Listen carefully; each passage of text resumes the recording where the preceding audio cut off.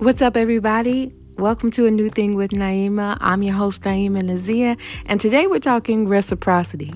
Tell me who I have to be to get some reciprocity. Man, Lauren sang that verse. But the Bible says about reciprocity is that give and it shall be given unto you.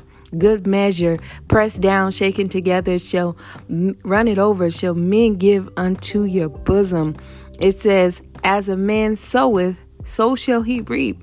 It says, if you give sparingly, you will reap sparingly. It says, at the same measure that you judge others, you shall be judged.